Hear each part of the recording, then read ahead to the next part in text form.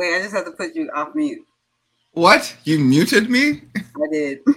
Man, I guess that's what it like temporarily feels like being canceled for a second. For like 2 seconds, right? Just like takes me back to 2018 vibes. Are we live? No, I'm just kidding. What's up, Mark? I don't know, man. You tell me. I'm over here like the camera is like trying to pick the right angle. Like, hey, Mark, I'm going to keep zooming in and zooming out. Right now, my second monitor is acting up, aka my phone. No. So it won't go back to the... Okay, here we go. I like to keep track of everything on multiple devices, so I have it all in front of me, Not a problem. Not a problem. All right. So how are you today? Like, I'm seeing a new vibe over here or whatever. I know you're going to say that. So, okay, we actually were gone last Tuesday, meaning the Come Up series. We are here every Tuesday. For those of you that are new, we usually are here, but we took a vacation, and now we're back. So it feels good to be back. Missed y'all. I was celebrating my 11th wedding anniversary to my amazing... I wish I could do like a sound effect for a round of applause. I know, right? So that was really fun. And now we're back. So, Mark. Yes. How have you been? Man, busy. busy. A lot of people have been asking me what is it that I've been up to, or what is it that we've been up to in the background. And not going to tell you yet, but just know that we are working on some pretty cool things. Yeah, I mean, outside of that, life is good. Life is busy. And I'm excited for the next few years to come forth, and I'll leave it there. Wait, did you just say the B word? I don't know. Busy? I mean, I'm a whole different breed, Okay. Let's see how many different B words I use today. Start the counter. All right. So without further ado, let's get into it. What's good, everybody? I'm Mark Monroe, accompanied by my wonderful co-host, co-producer, co-creator, and all things galactic, but also sitting over here, coming fresh from Leisureton, because, she was gone or whatever, on her leisurely vibes. If you weren't checking IG, then you totally missed out a whole vibe. But give it up for none other than... Shamanji seeing the place to be. What does it, cousins? On this fine Tuesday. Okay. And welcome to the Come Up series, but AKA this TV show is called The Av. Like we say, whether events, yard, class, or the Cav, we're all connected to the Av. And when it comes to the markets, there's definitely a Av, and that is AKA Wall Street. So we definitely want to send a few shout outs though, and get some simple housekeeping out of the way. Like, for example, if you haven't subscribed yet, come on. Come on. But no, if you haven't subscribed yet, go ahead and hit the subscribe button down below. I have to get that down, as you can see, camera loading. Something's going to be shot soon on screen. And on top of that, if you want to be in the know, just like, who was it today? Coming in for the three-peat like the Chicago Bulls. Let's go, cousins. Give it up for none other than cousin Curtis Lane. We see you out here, brother, and we salute you, my guy, for making sure that you had your bell on. And as soon as the video went up, you were like, hey, I'm here. So we salute you. Thank you so much for being here. And on top of that, if you want to be in the know just like how you did, make sure you hit that bell. And on top of that, if you think that this is a pretty awesome show and you think that we're dope, go ahead and hit that like button. You know what? We'll make a deal with you. Hit the like button now. And then if something transpires before then, you know what? It's okay. You can unlike it. But we have a feeling that you're going to like it. You know what? Cue that brand, by the way. That dope logo. Yeah, I'm surprised. I'm wondering why it wasn't there. You had to kind of pause for the effect, Rising like the Phoenix. Right. Okay. So Jolene. Yes. Now that we're back. Yes. What's been going on? We leave y'all for 1 week. And the month is acting up. Acted up. Okay, so first of all, a lot of data came out that is the reason why this market dropped. So we have the Dow coming in at negative. Let me see, 1,276.37 points. So we're now at a level of 31,104.97. Then the S&P 500 was down negative 177.72 points. So now we're at levels of 3,932.69.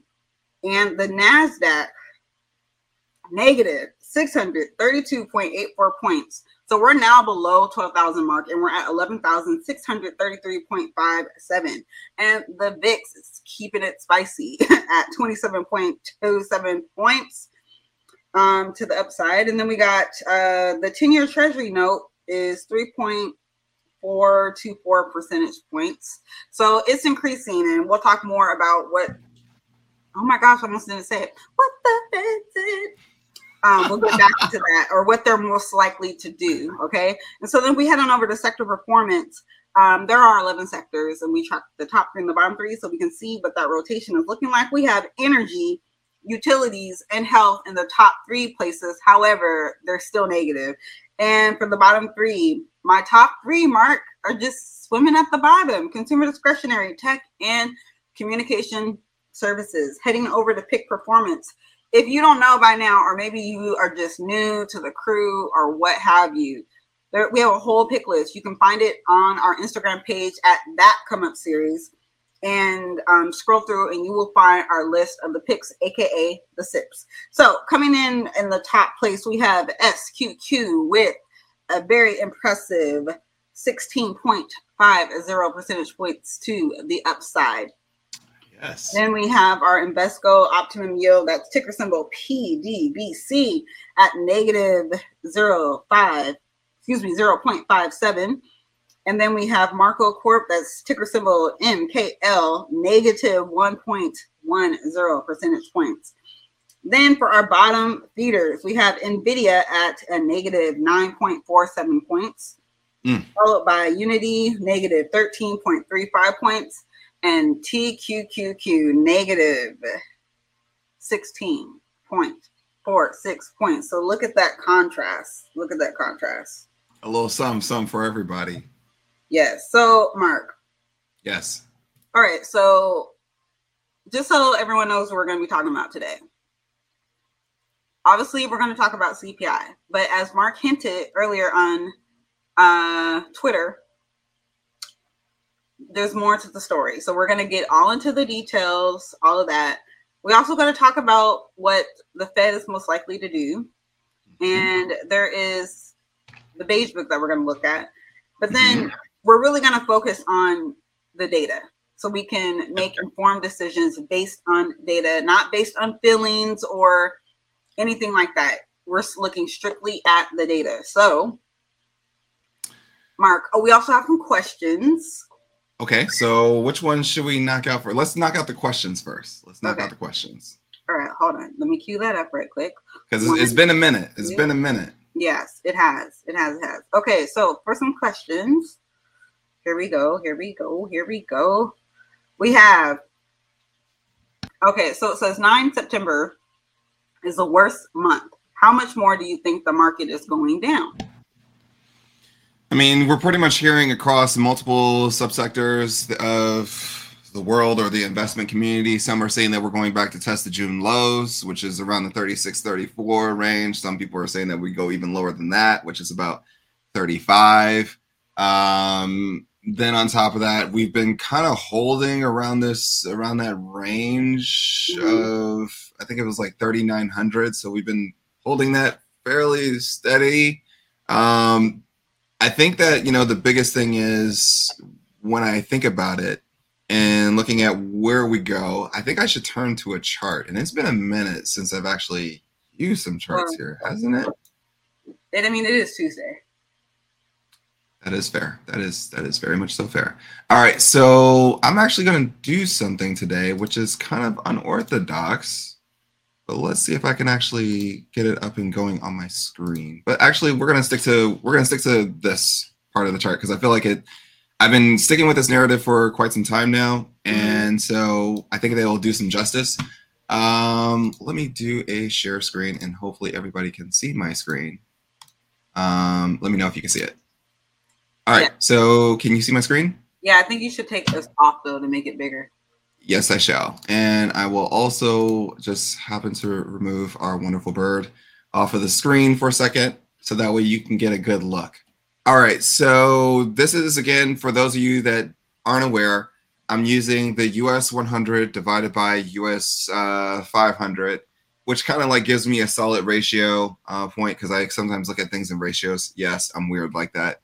But one of the interesting things is that I'm still following along as it pertains to this trend line that I had drew out earlier this year. And pretty much we've been getting into this point where we hit this high point and then essentially we reject off of it. We have this depending on what you define as long term, but I will say since really of the peaks of last year all the way to where we are now, we've been in a downward trend, which is a bearish trend. But at the same token, our long-term bullish trend has still been plugging and chugging away.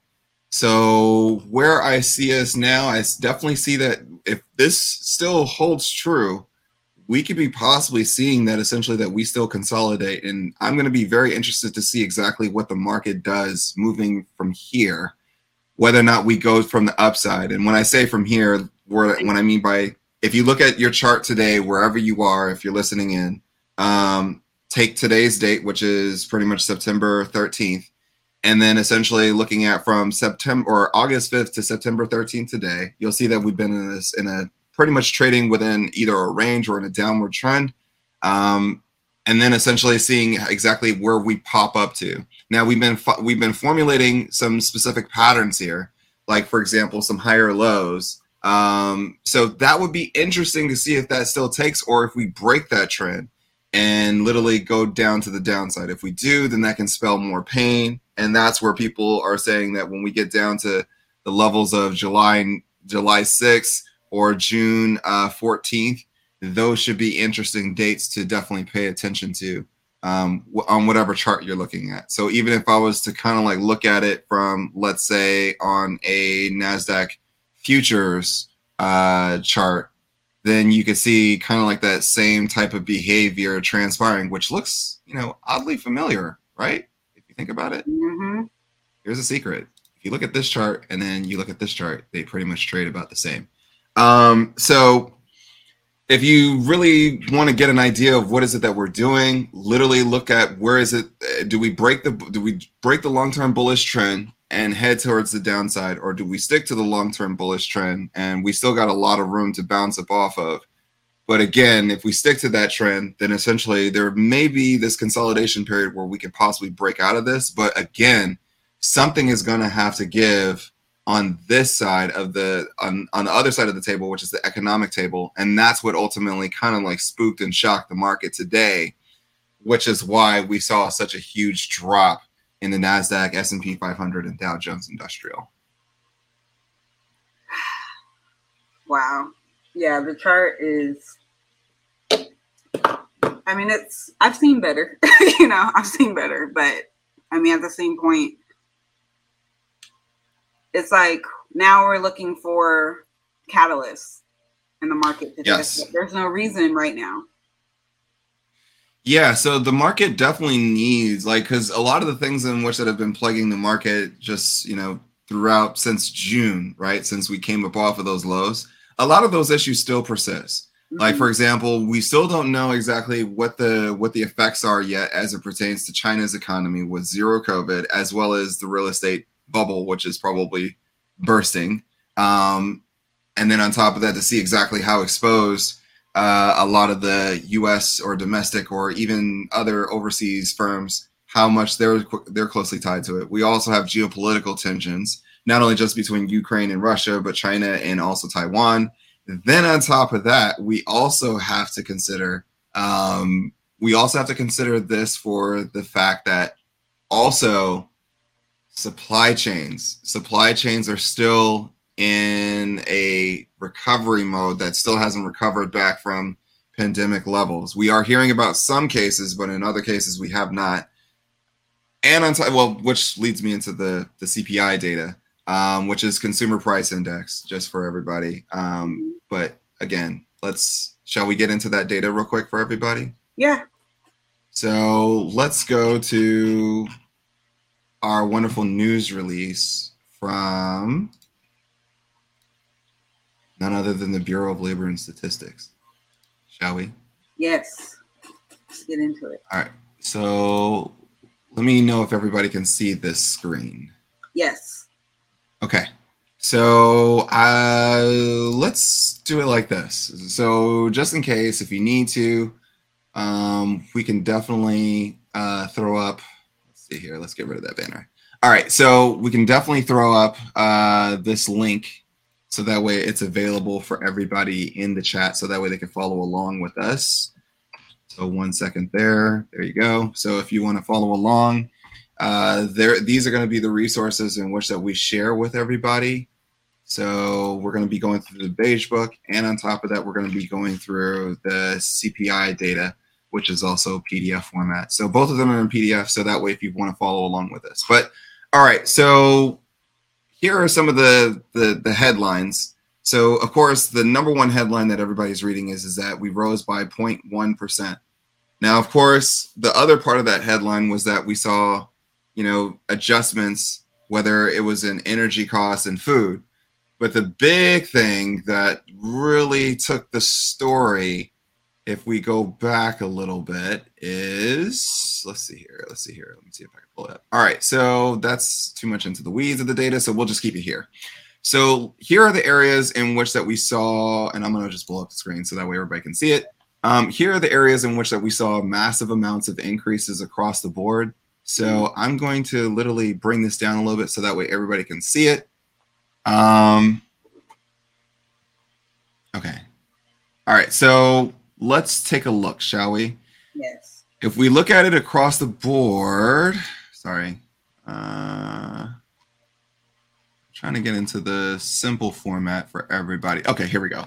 All right, so if we look at it across the board, here are the blue line represents all items, and then the other ones represent all items less food and energy. So if you look at all items less food and energy, you see that we had a rise. But if you look at all items, then that means that everything that was within the CPI data, it can tell you that essentially that, that we saw that things were still on the decline. And I think that when we see that next read that comes out, that includes food and energy, we'll probably see that all together. But here are the things that really kind of like stole the show. So when we look at the differentiation between the categories, we see that energy was down by 5. And then of course we saw food kind of like come down also flat, as well as food away from home. But the things that literally started to pick up, it was definitely areas of energy services, which is, say, for example, your utility. So like utility piped gas service, that went from negative 3.6 to a positive 3.5. So that definitely changed a little bit of the perspective. But then there's this other thing that we got to look at called shelter. So AKA, rent, stuff like that. We saw that increased by 0.2% or by 0.2. And then on top of that, the other thing that we saw was medical services that went up by an entire that just doubled. So those are things that ultimately played in to what we saw. Another thing that what we saw, like for example, within the data was we saw that it was once upon a time down by 0.4 in used cars and trucks to now down by 0.1. So that also caused, for some type of, hey, what's going on here? Same thing that we saw within new cars. Now, mind you, we were coming down significantly. And then of course we had a nice little pop here in these areas. And remember what cousin Chuck had said, it may be the fact that you still see that these things are coming down, but due to the fact that we could see that things like spike here and there, and the Fed definitely takes those into consideration. Now, the interesting thing is, will the Fed, with this data, does it have enough for them to move forward and say, well, let's go ahead and still raise by 75 basis points. So now you have camps that are saying that the market is preparing for a 75 basis point move, but then there are others in the camp that are saying we still expect a 50 basis point move, and then there are some that are starting to say that maybe, just maybe, the Fed has done more than enough, and it may be time to step away. But we're going to get into that in a little bit. But if we're looking at the data, this was not a good read as it pertains to CPI, but it wasn't a significantly bad read either. I mean, in these types of times, and keep in mind, this is for the month of August, in these types of times, we're going to see fluctuations within the data. But when we look at it, say, for example, on a quarter-to-quarter basis, then that should start to kind of like tell us a story. So I would just be mindful for everybody when looking at the data, really, hey, don't be too shocked when you see these spikes. I think it's just that way right now because we're leading up to a Fed rate hike meeting. And then on top of that, there's a lot of built in as it pertains to where do we go as we close out the year. So I think that at the end of the day, we'll get to, I really want to get to that beige book, but we'll get to it. I really want to get to that beige book because I think that will definitely kind of tell. But if I have to do a quick little breakdown of what we saw in today's market, I think that you had a lot of euphoria that started to come into the market where people started to have a little bit too much of an optimistic approach of where the market was headed. And we saw a lot of folks that were literally coming in with huge amounts of call volumes that were, saying, hey, well, we expect that the worst is over. The worst is not over until the data says the worst is over. And this is the reason why they always tell people don't trade on things like earnings, don't trade on things like CPI data. But the interesting thing is, if you look at the beginning of that document, which is, I find very, very intriguing, it says transmission of material in this release is embargoed until 8:30. So which meant somebody knew. But what's the next thing? What's the next thing on our agenda? So we have a couple more questions. Let's do it. All right, let me see. Let's take one. Let me see. Hold on. Let's take a couple more questions, maybe like 2. Let's do it. And then move on to the Fed. So hold on right quick.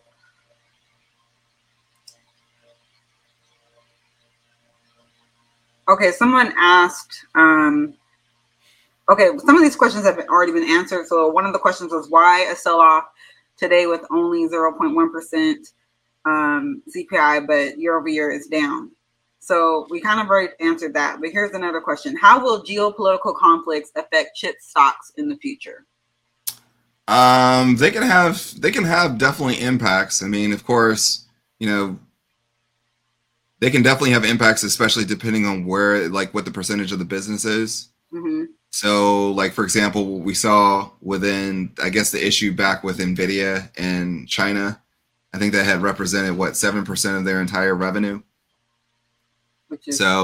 Which is substantial. I mean, when you think about how many units that they move and everything else. But again, it's like, truth be told, I think their companies always tend to do a very good job of finding ways around it. Because I've seen in multiple occasions when we've seen that companies have been kind of blackballed or whatever it is, they still find a way to essentially. Have you ever noticed that? And I know that you've seen it, where it's like you've seen that companies were blackballed from doing something, but then at the same token, their earnings seemed like it was not significantly affected. So which meant that, okay, hey, either they had new orders before and they were given the early jump. And on top of that, it's like the other part that I look at is if it becomes something where it's really, really a story, the first people to typically know are the massive investors, the funds. And I think that, as it stands right now, yes, there's a huge risk when we think about geopolitical tensions. But, the question is that if you're if we think about if you're buying a stock today, you're not caring about what's happening over this month, that month. You're caring about what happens over a yearly basis. And if the yearly basis, if the year-long, strategy is starting to be, impacted, not the stock, but the year-long strategy as it pertains to the company doing business, now there's a problem. But if there's not, and if it's something in which that they can prepare themselves for minimal blowback, then keep calm and carry on. Companies go through these challenges all day, every day. It kind of takes me back to startups. Startups deal with challenges all the time where stuff falls apart, and it doesn't change. It doesn't change when you go from startup to becoming a publicly traded company. You're going to still face some of the same issues. Like, I'll give you guys an example. When some startups back, like during the time of, let's say, during the period of 2012 to, let's say, 2016, there was a bunch of startups that once when they hit a certain road of success or a certain milestone of success, then they got hit with a bunch of lawsuits. Now, many of those lawsuits were frivolous, but, to companies that, are still just beginning, that can make or break a company. And those are just challenges in which that they have to go through in order for their pathway of success. Nobody really has a straight line to success in this world of business. So the same thing that we see, that the challenges that we see that startups face, that we see, growth stage and scaling companies face, same thing works for some of your larger companies. They just give you solid good reads as it pertains to the economics, though. That's the biggest thing. Okay, so what we got from the CPI basically is it's up, and the areas that were increased the most would be food, electricity, and rent. So now moving over to the Fed, that kind of sets up the context for what the Fed may do given that information. Yes. So let's go into that. So I put the link in there for everybody to follow. Now, of course, I'm not going to go through this 32-page document, but I challenge everybody to read this document because it will really open up a lot of your eyes as it pertains to what's happening, on the other side of the token. So let's get into that real quick, shall we? Yeesh. Okay, so this is our wonderful beige book. So just so that way you understand, like for those in whom which that have never really understood, these are the different areas of the Federal Reserve. So, of course, you have the San Francisco Fed and look at the territory in which they cover. You have Kansas City, the territory they cover. Of course, Dallas, what they cover. Atlanta, Richmond, Philadelphia, New York, Boston, Cleveland, Chicago, and then Minneapolis. And I think that we could just tie Alaska and Hawaii to San Francisco also. So just for the record. So each and every single one of these Federal Reserve territories focus on specific areas, but they give you solid good reads of what's going on. And I think that this is something that is like, the information that you get within this is highly invaluable, but let's just do a quick breakdown. So for example, I'm going to just go through and just look at the summary. This is the summary of the United States right now. So this is the beautiful thing about it. So let's start off with Philadelphia. Business activity held steady compared with the prior beige book period. So if you go back to and it's always cool when you go back and cross-reference the beige books from when they were published to when the next one was produced. You can kind of like see the lineage of, where we are. But, so manufacturing among other sectors continued to decline. Employment grew slightly despite increased talk of a recession. Firms reported wage and price pressures subsided, but growth remained at a moderate and strong pace, respectively. Hiring, supply chains, and price growth remained key challenges for most firms. Firms' expectations for future prices fell. Now, we're going to go to Chuck's, region, which is the St. Louis Fed, which is, now notice you may see some things as I read this, it starts to get a little bit repetitive, which is kind of like, and then some things may be completely different.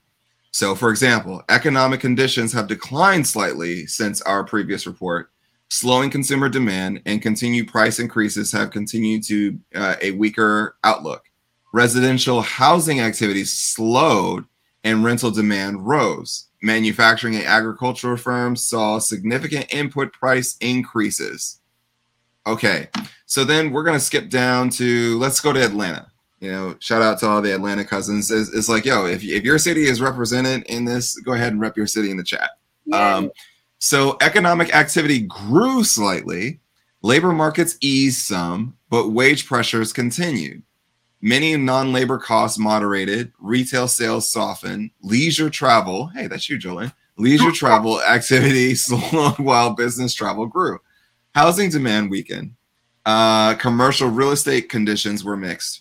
Manufacturing activity was strong. Demand for transportation services was mixed. So remember when we started, like there was also a story out about like what's happening with Uber, and I think it was Dara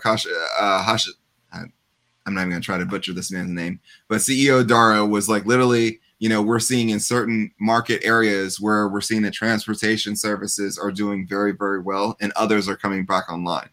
So in Atlanta, transportation services were mixed, or in that area or in that region. Banking activity was steady. Now let's go to Texas. Let's go to to our fellow cousins based out of Texas. But here's Dallas. Economic growth in the district continued, though the modest pace experienced over the summer has been a downshift from stronger expansion experienced earlier in the year. Job growth was quite robust, and wage growth remained highly elevated due to a tight labor market. Supply chain bottlenecks have begun easing, and prices were not rising as fast. Outlooks were mixed as uncertainty remained elevated.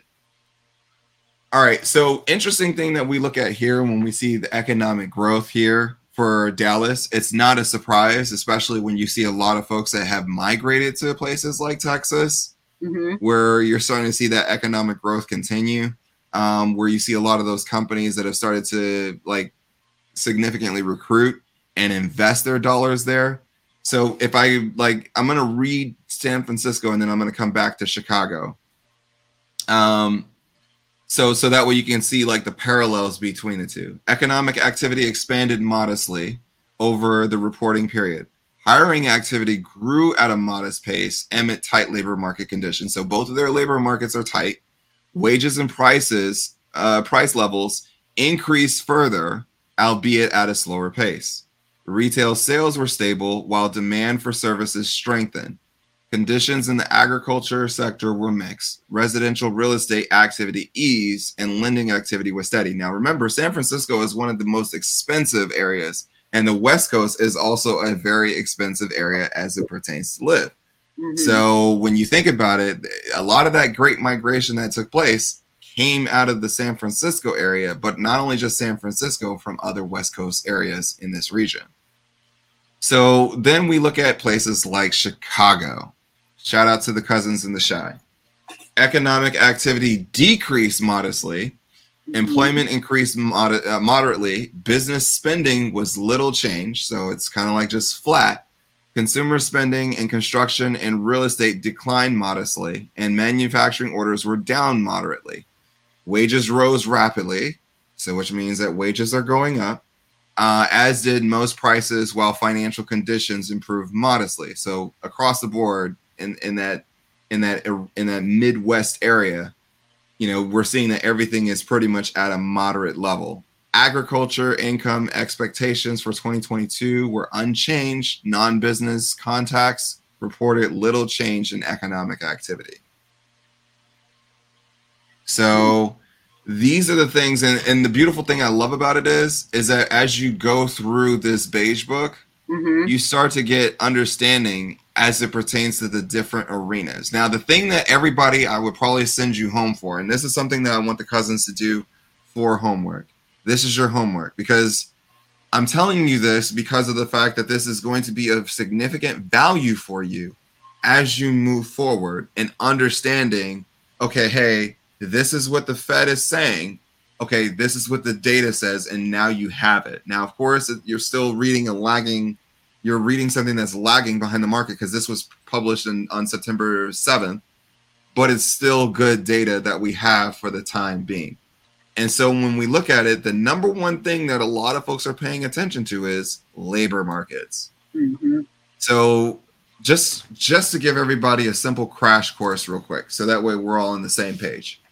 Fed raises rates, right? Fed raises rates, and of course, who should be benefiting from that mostly? Your banks. Well, not there yet. Why? Because when the Fed raises rates, they bring down demand. Their goal is, in order to tame inflation, we're going to bring down demand so that way supply can build itself back up. And as supply builds itself back up, prices should come down. And that's what we're looking for. We're looking for prices to come down. Now, in tight markets, though, so which means that in a tight market, you still see in places that certain places are expanding, but in other areas, you see them slowing down. Now, the question is, are we in a recession or are we not? Well, we've already had 2 solid quarters of negative GDP data. So based upon that definition, that would spell that we're in a recession. But then other folks would tell you, but Mark, what about the labor market? Well, the labor market still is considered pretty strong, but yet at the same token, are we starting to see cracks in that? We just saw that the unemployment rate went from 3.6 to 3.7. Modest, but yet it's still something. Mm-hmm. Exactly. Now, what we want to see is we want to see, say, for example, wage inflation or wage prices start to stabilize. So that is the major piece to the puzzle. Back to the thing. So now, of course, we see prices. So, for example, this is Boston. Let's see if we can go towards. Let's look at New York. So, as you can see, labor markets, employment increased modestly, like as they said. Businesses across all major sectors except finance continue to report widespread wage increases. However, one employment agency noted a leveling off in wages, and another indicated that the pace of wage growth was slowing. Businesses across all sectors plan to raise wages further in the months ahead. So, it'd be interesting if you start to see that companies are starting to pay their 2023 rates in 2022. So that would be interesting to put into perspective. Now, let's look at consumer spending. Consumer spending has been little changed in recent weeks. So retailers reported that business has been essentially flat, picking up a bit in July, but tapering off in the first half of August. So it kind of lets you know exactly when that cutoff time came around for receiving data for this beige book to be put together. Interesting. All right. So one retail chain noted some uncertainty about the upcoming holiday season.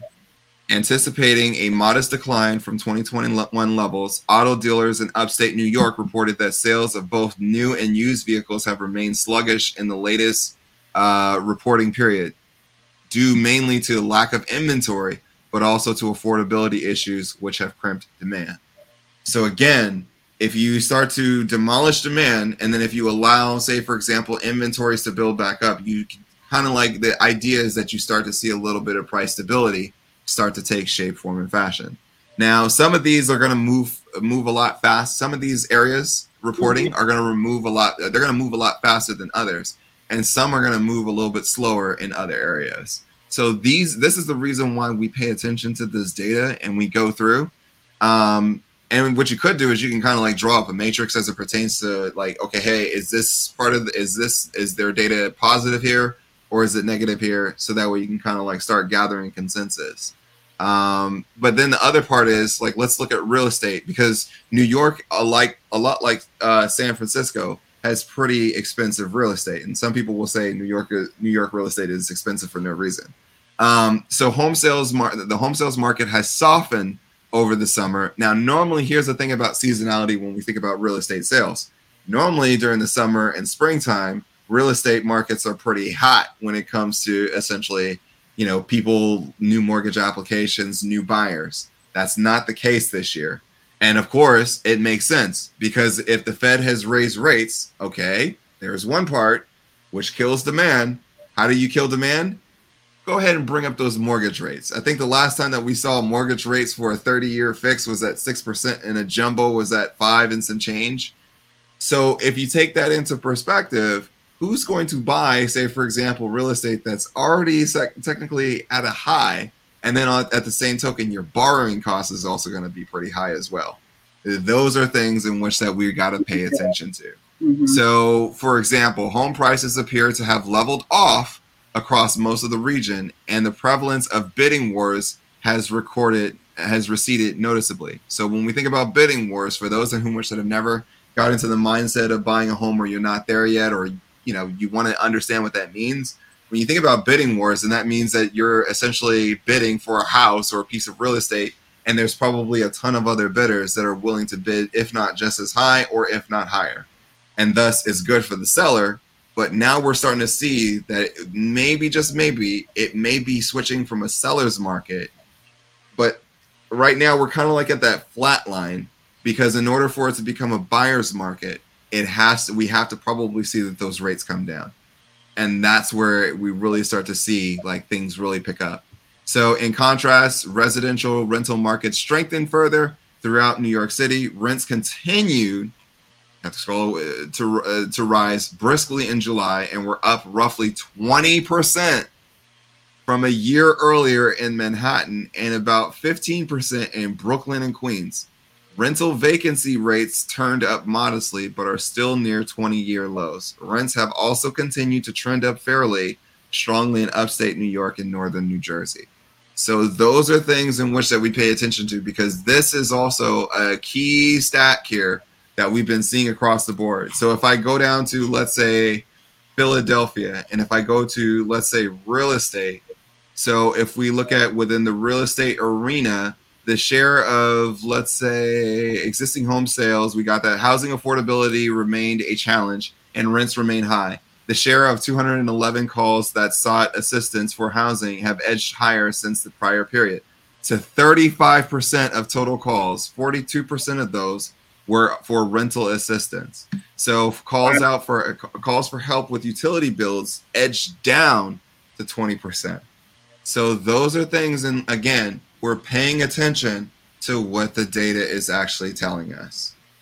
So, and that's why I said, you may be getting one side of the story when we read, say, for example, the national data, but when you actually get into the weeds of the data, it really starts to tell you a much more robust and a much more cohesive story.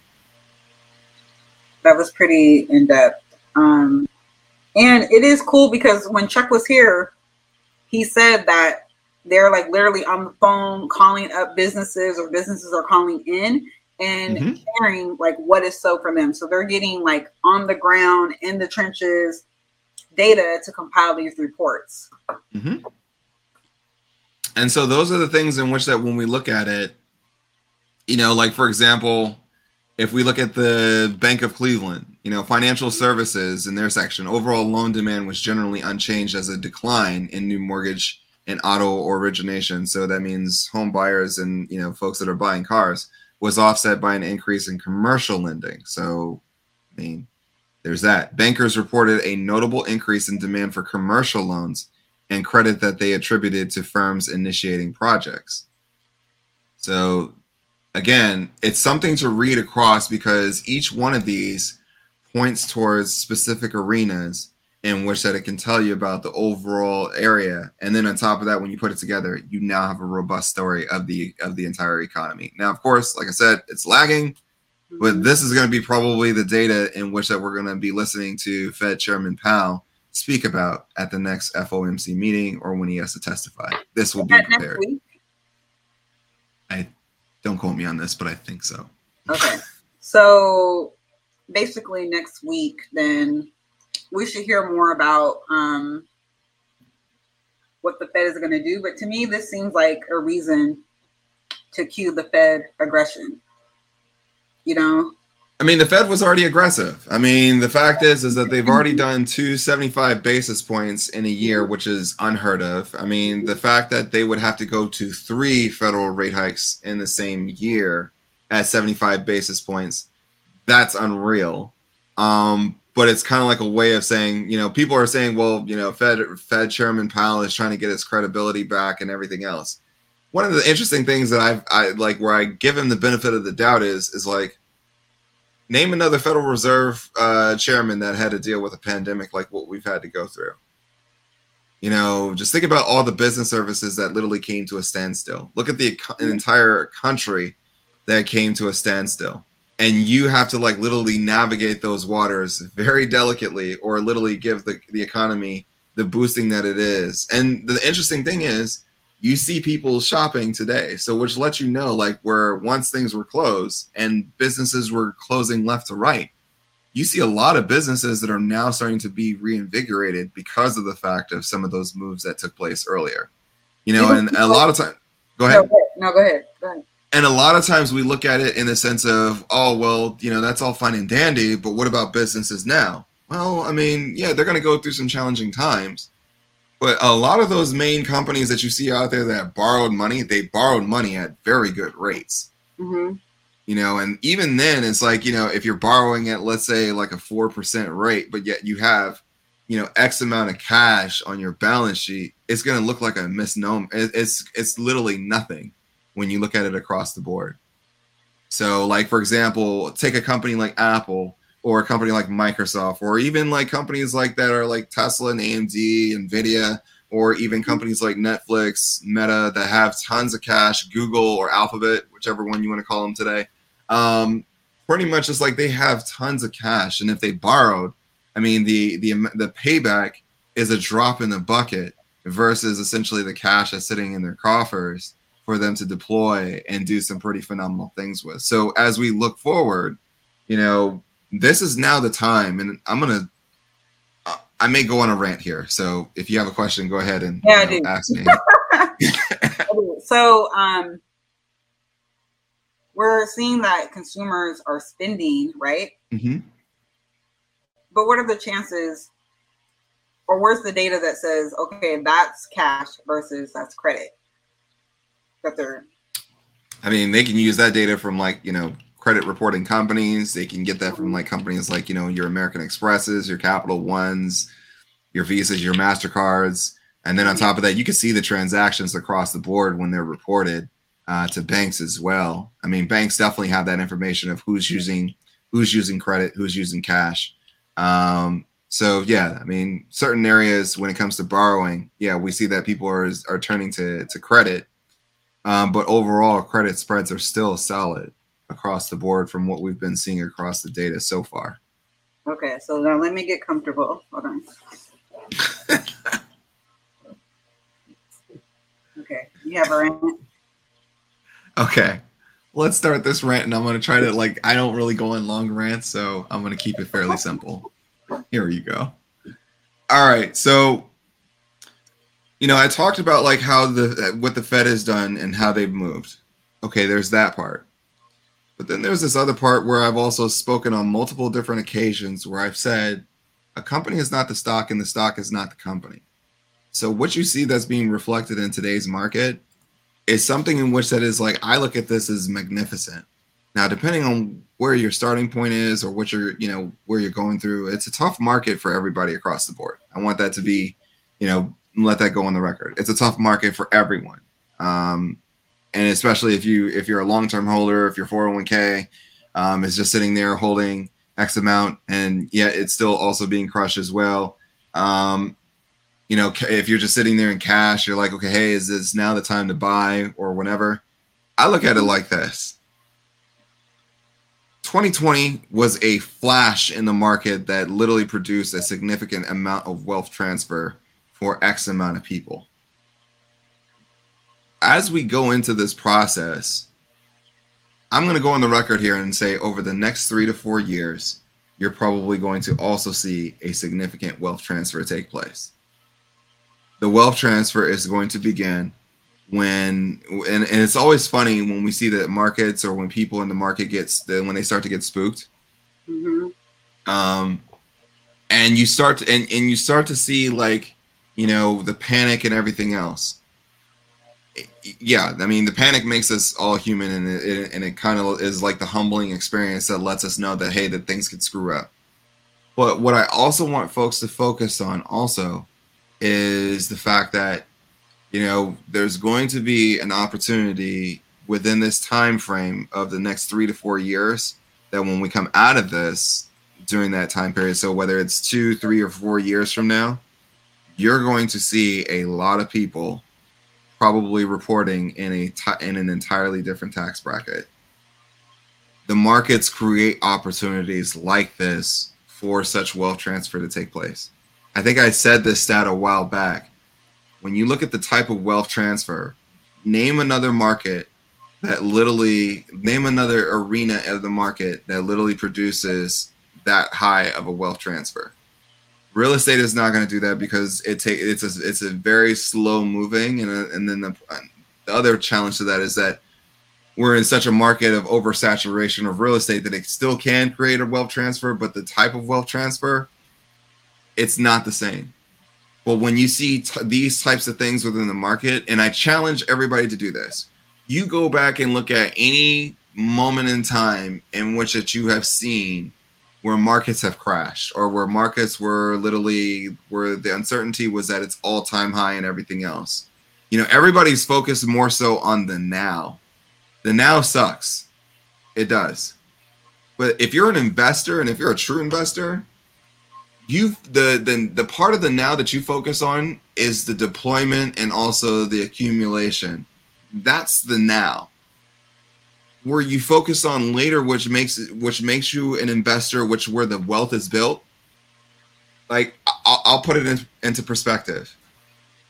The entrepreneur that's sitting there, when they come up with an idea, when they're looking to solve a problem, they're not thinking about, okay, hey, I'm going to be rich or I'm going to be wealthy today. I'm going to solve this problem today. Each day, I'm going to wake up every morning and solve a problem to validate that the product or service that I brought to the market belongs here. And over time, as it consistently grows, then essentially that company starts to gain in valuation and it grows. And over the period of time, you see the wealth itself develop, and now it's been established. The same rules apply when we look at publicly traded markets. And that's why I prefaced earlier in today's show where I said, you know, don't look at companies look at companies in the same way in how we look at startups. Startups have things that fall off track all the time. As publicly traded companies, it's less so, but it doesn't mean that they still don't fall off track. The best company that I could probably say that exudes that is probably Meta right now. Because everybody doesn't know exactly what Meta is going to be. There's a ton of competition. And then on top of that, there's a ton of chatter as it pertains to, you know, can Meta actually bounce back? Will they actually be able to take any more market share, or will they be able to reinvent themselves? That's the question. But here's the funny thing. They were having this same question. They were having the same conversation when Snapchat hit the market. They were having the same conversation when TikTok hit the market. Mm-hmm. And yet at the same token, the company is still here. And yet at the same token, though that the company may have sold off, and mind you, Facebook has sold off, or Meta has sold off X amount of times. I'm sticking with the example. They sold off multiple amounts of times. But yet at the same token, when you look at it over a period of time, I challenge anybody to go and look at a chart and pull at the time when you see markets that are in bear market territory, or that they've been like literally slaughtered for that year. Go and look at that company over a 3-year standpoint. Just 3 years, go and look at them, and you will see that they are not in the same position that they once were. And we're talking about good companies. Don't pull up any crappy companies that we all know that it's just like, look, they're about to get dusted. No, we're talking about good companies here. And when you think about that and the opportunity that sits in front of you, stop thinking that your wealth is going to be built tomorrow, or your wealth is going to be built today. No, the things that you do today, or the things that you do even tomorrow, literally lay down the foundations for the wealth to literally have a foundation in which that it can stand on. Solid. Like, that's the part right there that everybody is missing. I don't mind if you're a day trader, swing trader, or you're a long-term trader, or you're just a long-term investment holder. Who cares? The part is that when you come down to it, that even if you take the day trader understands that I'm not going to be rich or wealthy today. I'm going to probably receive a rich amount of data that's going to turn into a wealth amount of knowledge from me later on down the road. But yet at the same time, I know that I must execute today and the next day and the day after that, and I'm going to have setbacks along the way. But it's ultimately going to lead me on my wealth journey. The thing is that you have to have a plan. You have to know that you're on a destination, and you have to give yourself a realistic goal of how is it that you get there. Like, those are things in which that, like, I see it all the time, either in my DMs and everything else, where I hear about people talking about, oh, things are falling apart. Yes, they're going to fall apart. They're going to fall apart.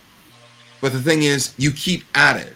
I look at the athlete out there that, like, when I look at a lot of athletes that literally want to go professional. The thing that separates them from the ones in whom which that are great are the ones that consistently study on their craft or that continue to work at their craft, even though, you know, they run into tough times. Like, that's where it's like where if you don't hear anything from me, I'll reiterate this. Wealth transfer is coming over a period of time, but what you do today, how you think today, how you respond today, how you move today, each day sets forth the precedent for what tomorrow will be because you build it. You got to build tomorrow. And that's the part where I believe that a lot of folks are just like, you know, stay focused. Stay focused. You know, I think that's the best way, you know. I think if let's say God forbid, knock on wood, that I'm not here tomorrow, if this is my last live stream, you know, I want, you know, to leave that with you guys today. Wealth is not built just in a day. Wealth is something that takes place over time, but when it hits though, when it hits, the question is, what side of the street are you going to want to be on? Are you going to want to be are you going to be on the side of the street where now it's like you've amassed X amount as well as the knowledge, and on top of that it speaks as it pertains to monetary value where you can go buy at the other side of the street? Or are you going to be the person that wants to live life in the fast lane and literally says, okay, hey, I'm like, this one thing is going to just make me wealthy, and then all of a sudden it's like you just blow it, and then all of a sudden it's like you start second guessing yourself or you stop believing in yourself. That's not how wealth is built. You look at it across any arena, any place, whether startups, sports, anything else, the formula is still the same. You got to put the work in, and you got to give yourself time. Yeah. And on that, I yield my time. Well, Mark, that was actually, it was needed for sure. And given where we are right now with, I mean, even though we stated earlier the data is lagging, still some solid perspective can be gained from the beige book. Yep. Going forward. And especially since this is the time of year where we got to start preparing for next year and adding on a couple more years to that 3 to 5 year lookout, you know, yep, that you have at the beginning of the year or whatever. So if anything, this is now another tool, yep, in the investor's arsenal that can be used for perspective. And I think that right there, in a time like this where the market is severely hating, you can still build up wealth on the knowledge side. And I think that's what the beige book provides. And, you know, I also can't wait until, you know, some of the guests that we've had earlier this year and some last year come back, yep, you know, and share about some of these tools that we shared and like how they use them and then what to be looking for next. Because at the end and the beginning of the day, this is really about building up investor knowledge. The money is inevitable. It's there. It's a tool. But the knowledge part though, no one can take that. And you can pass it on, you know? I'll leave people with 2 examples. First things first. I know how to go out there and get money if I need to. So if, let's say that, for example, I've developed some pretty awesome skills because the man up above was able to bless me and with the, you know, abilities. And then on top of that, I put the work in to do so, you know. So it's like, if I ever wanted to, I can literally go out there and create a startup that can literally, you know, have a pretty strong business model, that can literally have a strategy as it pertains to how it launch, how it reaches customers, how it has a growth strategy to scale. And then on top of that, I know how to develop. I know how to literally lead a team and everything else. With those things, that's more invaluable than the revenue that comes forth. The revenue is just literally a reflection of everything, of all the work in which that I put in. So I'll never be without an opportunity in this world if I ever so to need it.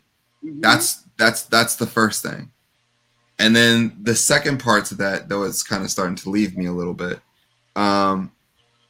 is when I look at like wealth transfers across the board, the number one thing, like, you know, I'll simplify it.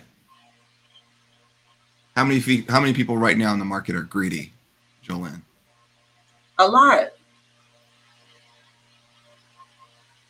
I would say the broad part of the market right now is fearful. Everybody is afraid. People are doing things right now in this market out of fear. But, you know, the funny thing about it is what you saw today in the market, you know, that was like literally like something that you don't see on an everyday stance. That's why they say the worst day of something. Yeah. They don't say the worst days. They say the worst day. Like ever in history. Like, seriously. A lot of fear. Mm-hmm. I look at it like this. You know, honestly, if I'm sitting back and watching everybody literally, like, you know, run away from the dragon, or if I'm sitting there and watching everybody run away from such opportunity, look, I'm a greedy person when it comes to business. And I'm a greedy person when it comes to investment. Look, as I watch each and every single one of you run away from the market, not the cousins, but I'm just saying the people out there in the market, as I watch each and every single one of y'all run away, I'll keep adding and adding and adding and adding and adding. And sooner or later, when everybody comes back, oh, well, the war is over and everything else, or the dragon's gone. And then you see this castle that's sitting there once where that dragon once stood. Just remember that. It took the people in whom which that were willing to, you know, get greedy during that point in time. It's not to say that it doesn't have its fair share of pains. Mm-hmm. It is not to say that it doesn't have its fair share of pains as you go through that process. And many times you feel like you're standing out there on a lonely island, and that's okay. But the thing is that, again, you're not investing for today. You're just making the move today. Your investment pays off later. You may be you're going to be a different person. You may grow facial hair. You may have XYZ. But again, you're not going to be the same person, and it's like the world will not be the same than it is today, and that's the focus. Yeah. All right. We're 3 minutes over. It's dinner time. Yeah, we went overboard. It's very rare that I get into one of those modes, but I feel like it had to be said because of the fact that, you know, excuse my language and cover the kids' ears when I say this. Oh. 2023, I'm on a no bitch assness campaign right now. All right. So honestly, it's like if you're about it and if you're focused, then be focused. Let's go. Let's go. Until next time, I'm Mark Monroe. And I'm Jolene GC, in the place to be. And this has been a come up. Thank y'all for being a part of the AV. We'll see you guys on next Tuesday. And it's going to be pretty blockbuster next Tuesday, just as a heads up. So, yeah, stay tuned. See y'all in the next one.